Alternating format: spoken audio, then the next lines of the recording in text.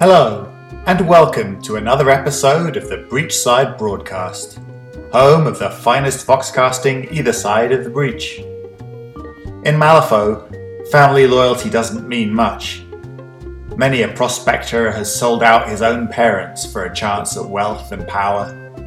But blood is still thicker than water, and family bonds can sometimes turn out to be of the utmost importance, as tonight's story demonstrates. Stay with us for Family Bonds, right after this word from our sponsor.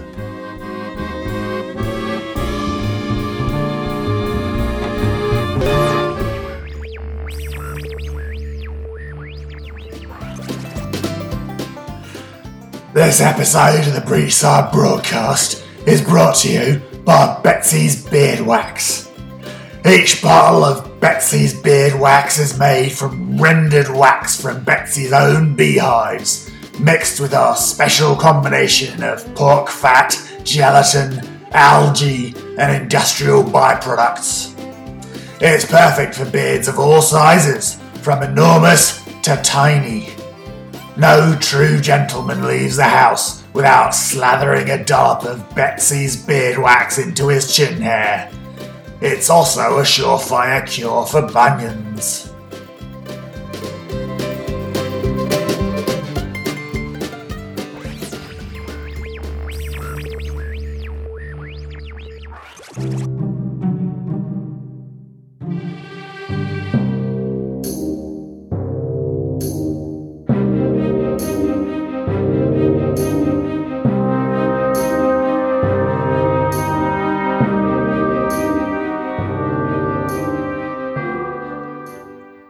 Family Bonds by Matthew Ritter. It was a cold and unforgiving night.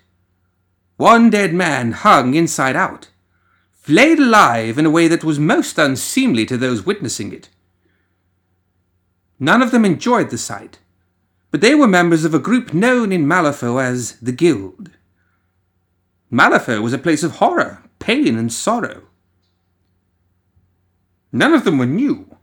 And this was not the worst thing that any of them had seen. This was orderly, almost calm. A purposeful killing for a specific ritual. Magic most dark, most likely. Not just to fill up one of those trinkets known as soul stones, but something else. They didn't know what else, of course. It was their job to find out. Only one of them was going to.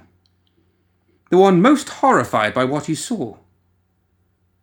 He would find out the truth, and then he would die. Spoiling the ending, am I? Perhaps. I've never been the best at telling stories. Still, this is not so much the story of this man, as it is the story of a family of which he is a member. This is but part of a story, and for one moment this story and him intersected. After he dies, the story goes on. Before he was born, the story went on. He looked at the body of his dead cousin.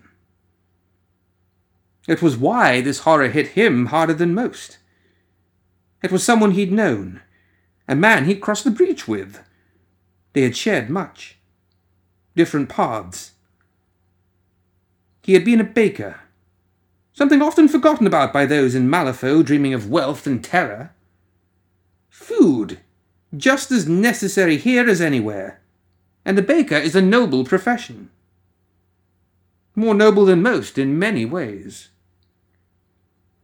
One who would kill a baker, one who, at least as far as his cousin knew, had done nothing wrong, must be a heinous individual indeed.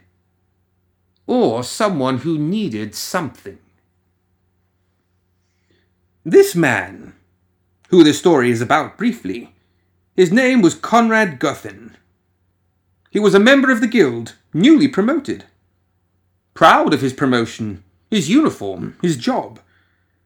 Something of an investigator now, with some autonomy. More than just the yes man he'd been before. He had bosses. He had people to listen to and obey. But he also had enough clout to act. One of the other guildmen said something. What he said is not important. His tone was. It was irreverent. No surprise, sarcastic. And Conrad had just lost a friend. Conrad told this man to get out. According to rank, they were the same. But there was a steel in Conrad's voice, and the man left. The steel let the other guildmen there know that this was personal. They heard it sometimes. It was unavoidable in many ways. So many people in Malifaux meet bad ends. What do they say? Bad things happen. Yes. That sums it all up so very well. Conrad examined the scene. He tried not to think about his friend, his almost brother, as being dead. It was hard, though, what had happened to him. His midsection opened up. Organs here, there, strewn about. He was tied to the floor and the ceiling spread eagle. He guessed correctly. This was to make him easier to work on. The symbols on the ground felt both new and old to him. Odd, foreign-looking symbols.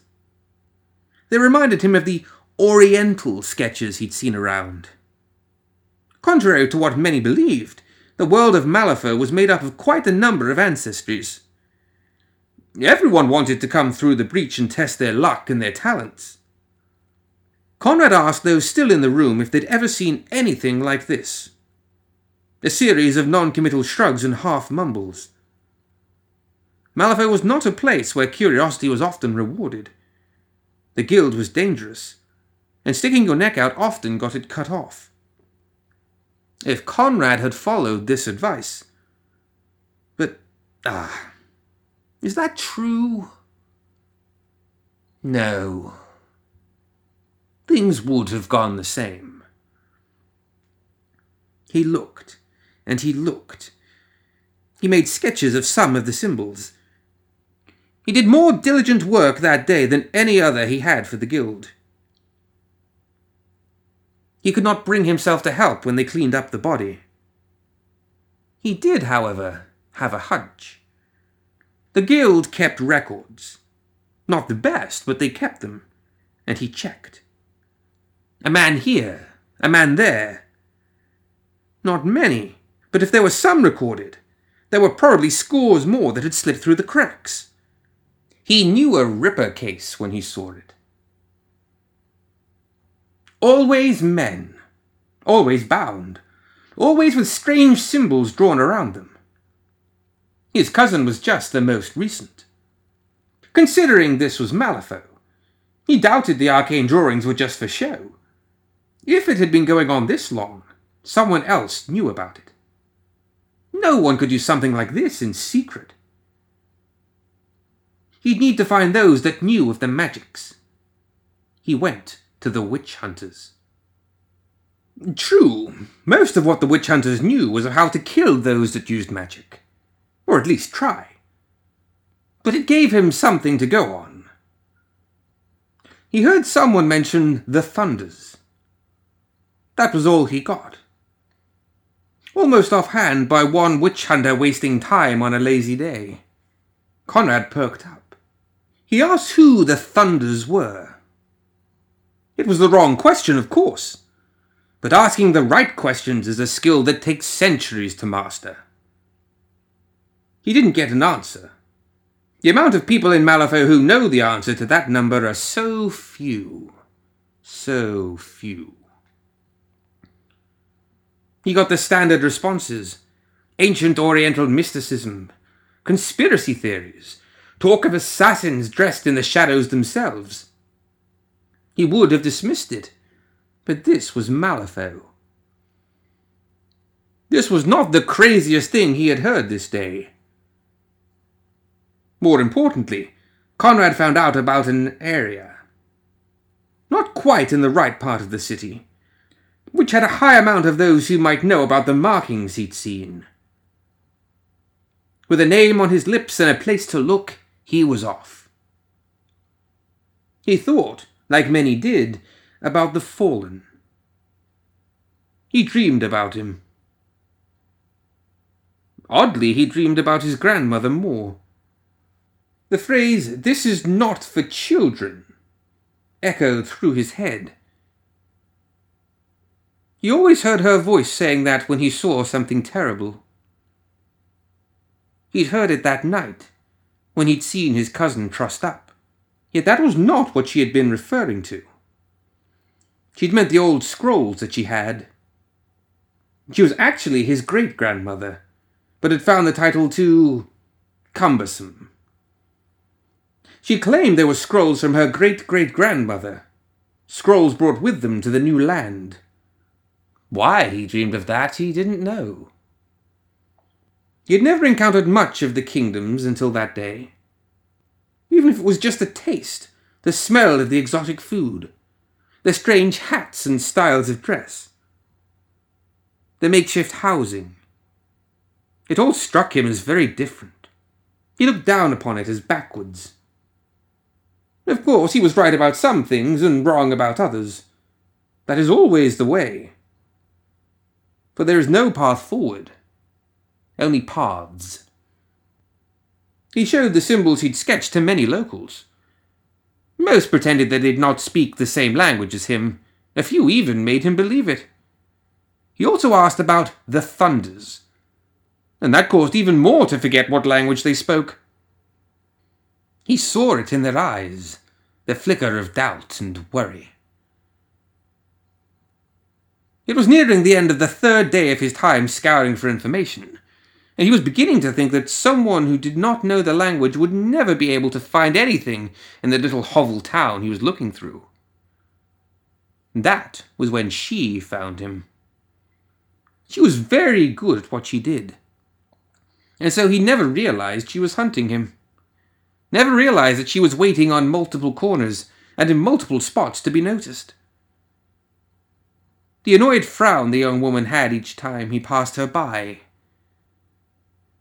It was the 6th time that he finally saw her, chatting to an older gentleman, their conversation ending as he approached. She turned, almost bumping right into him. Patience was never her strong suit. She asked to be excused as she nearly bumped him. Her voice was accented, but only slightly. That drew his attention. He was polite, at least as polite as a member of the guild ever was while asking questions. Finally, someone he could talk to easily. She was polite back, but she made sure he knew it was an imposition. At least she wanted him to think that was the case. He sadly had little chance of seeing through her. When someone anywhere in the city asks too many questions, somebody notices. He was cordial. He only talked down to her a little, asking her about the symbols he had sketched, about what they meant. She told him many things, that they were very old, powerful magics, twisted magics, the kind that you should not look into, the kind of thing that searching for will only bring ruin. She was warning him, but she knew that a warning said just right was not a warning at all, but a call.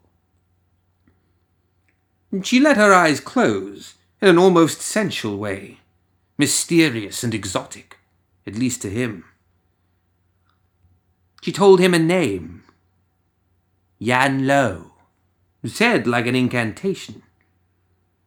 She told him of this spellcaster older than the stars from across the sea and through the breach, who died long ago and came back only to die again, who purged the world of demons and then crafted new ones because he was bored, who walks the path of bone, ash, and spirit, who walks the paths and yet moves nowhere, a man who is a ghost and yet with us always, who can live in our dreams and feast on our flesh.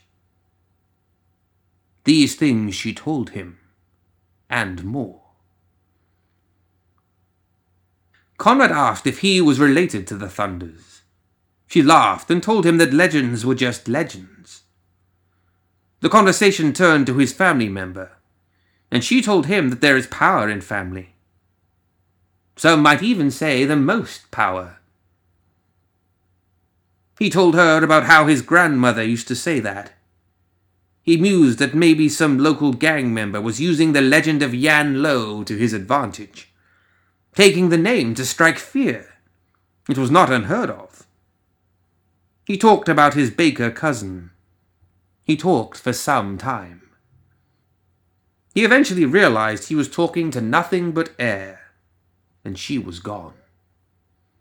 She had done what she'd planned to do, and now she was gone, like a ghost. That was the way of Chiaki. She could not simply let things go as they were going. Impatient. So much potential, but wasted on youth. As are all things. If only youth could be taken from the young and given to those that could use it. But I continue to get ahead of myself in a story that ends so darkly. He had a name now. A man. A being. Yan Lo. He asked. Not just in that part of town, but others. And he heard so many things. Some people had met Yan Lo. They said he was an old man on the way out. Others said he was indeed a ghost. Oh, the things they told him. Some said he was a zombie, ever rejuvenating, a master of fighting, a controller of the undead, a summoner of spirits. All of these. None of these.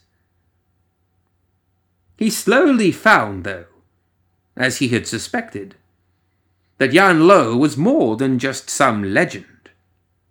He was a legend, yes, from the old world, and Conrad was starting to think he was more than just someone using the name. He surmised that Yan Lo was a wizard from the old world that had found himself in Malifaux and been rejuvenated. It was a good guess. Malifaux gave many things new and strange powers. It could give people powers beyond their dreams or their nightmares. He looked into it. It helped that there was another killing. Like the first. Like the others. His reports had gained traction. A Ripper was on the loose. And something about that always scared people. They wanted to keep it under wraps. And so, instead of being given more autonomy and resources by the guild, he was stripped of them. They felt he might be too loud about what he was doing. So he loudly complained, and they quietly got rid of him. Not as sometimes happens in the back alleys of Malifaux, but simply by letting him go, stripping him of his rank, of his words, of his symbols, making him just a man. This made it, at least in some places, easier to ask questions, so he was not too upset. He could still follow the paths. It led him to books.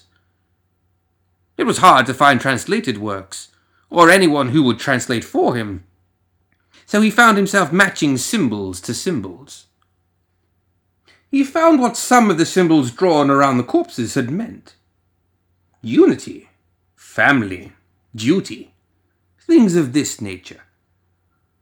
It puzzled him as he looked over the dusty scrolls. They were reminiscent of his grandmother, of what she would tell him. Stories of the distant parts of the family. Travelling across lands and oceans. Things they had seen and done. He realized the symbols had reminded him of this, because they had been the kind on those scrolls. He realized that some part of his family had possibly come from the eastern lands. It was a mockery to him that symbols like duty and family would be put about a corpse, that things would be stripped from him, things he had held dear by someone doing dark, twisted magics. But a name, Yan Lo, and some symbols. How did it help him? how would he know how to stop the next killing? Get revenge for his family? How could he act out his own duty and his own honor? Like most mysteries, the answer was staring at him, the truth of events threatening to swallow him whole. It was the circles. At the first killing, one of the symbols had been circled. At the other killing, another. A different one. Why? Parts of a spell? Steps? He also realized each man had been killed, or at least bound, at a very specific place. At the second killing, the circles drawn around the corpse had been continued in different rooms very carefully. If location was important, then a pattern might be visible. So he got a map. A big map of the city, and he started marking all the places he knew where the killings had happened. Marking and marking. The records were spotty, but he knew the two for sure, and a few other maybes. And, as this is his story, at least for now, sure enough, he saw there was a pattern. At least there seemed to be. Circles, getting smaller, each one in a different place like the circles drawn on the crime scenes. If that was true, then it would not be difficult to guess the next circle, to guess the next place.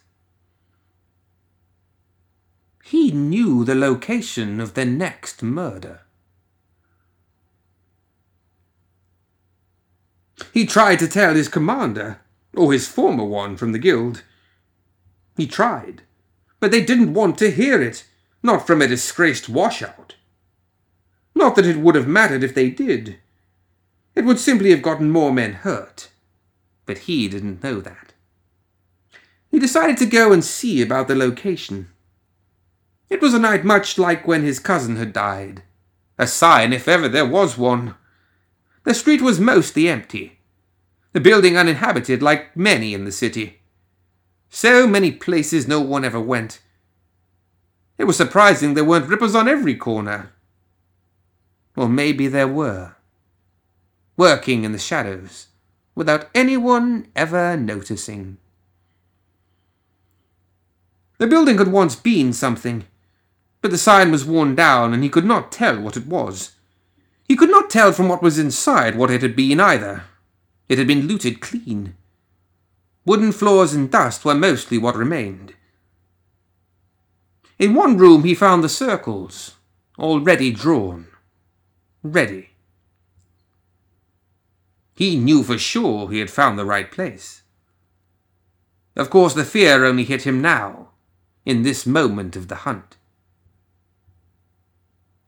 It was an abstract fear that the killer might be in the area. It was not until the chains grabbed him that he was afraid for another reason. He had not seen it from the inside. From outside, though, of course you see. Don't you? You understand what is happening to him as the chains bind his legs and feet, controlled by magic, binding him spread-eagled above the circle. He is next to die. He was always the next to die. The last, actually. The very last. You know why, don't you? Because family is powerful. Because blood is powerful. Because family blood is powerful. And because his family and the family of the killer are the same.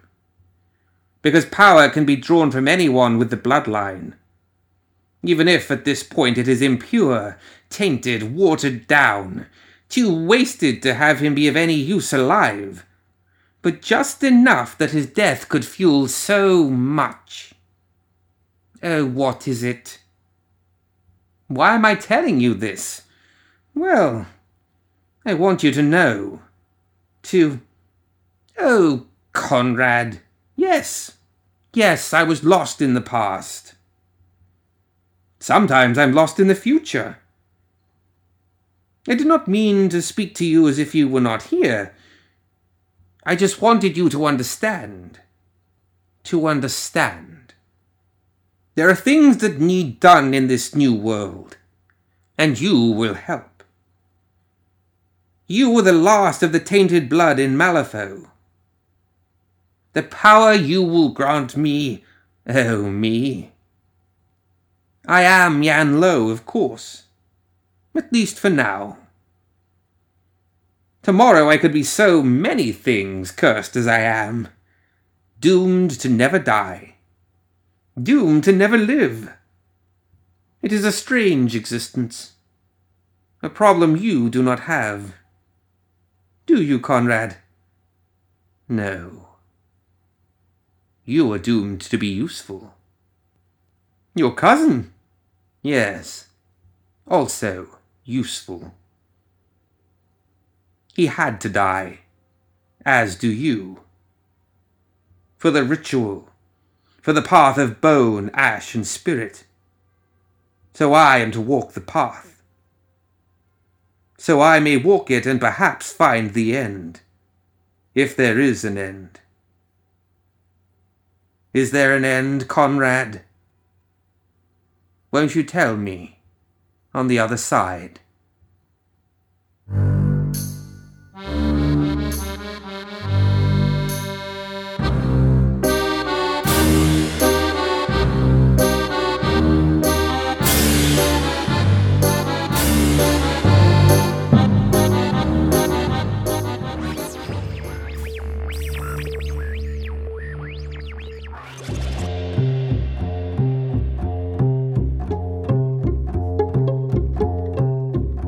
That's it for another episode of the Breachside Broadcast.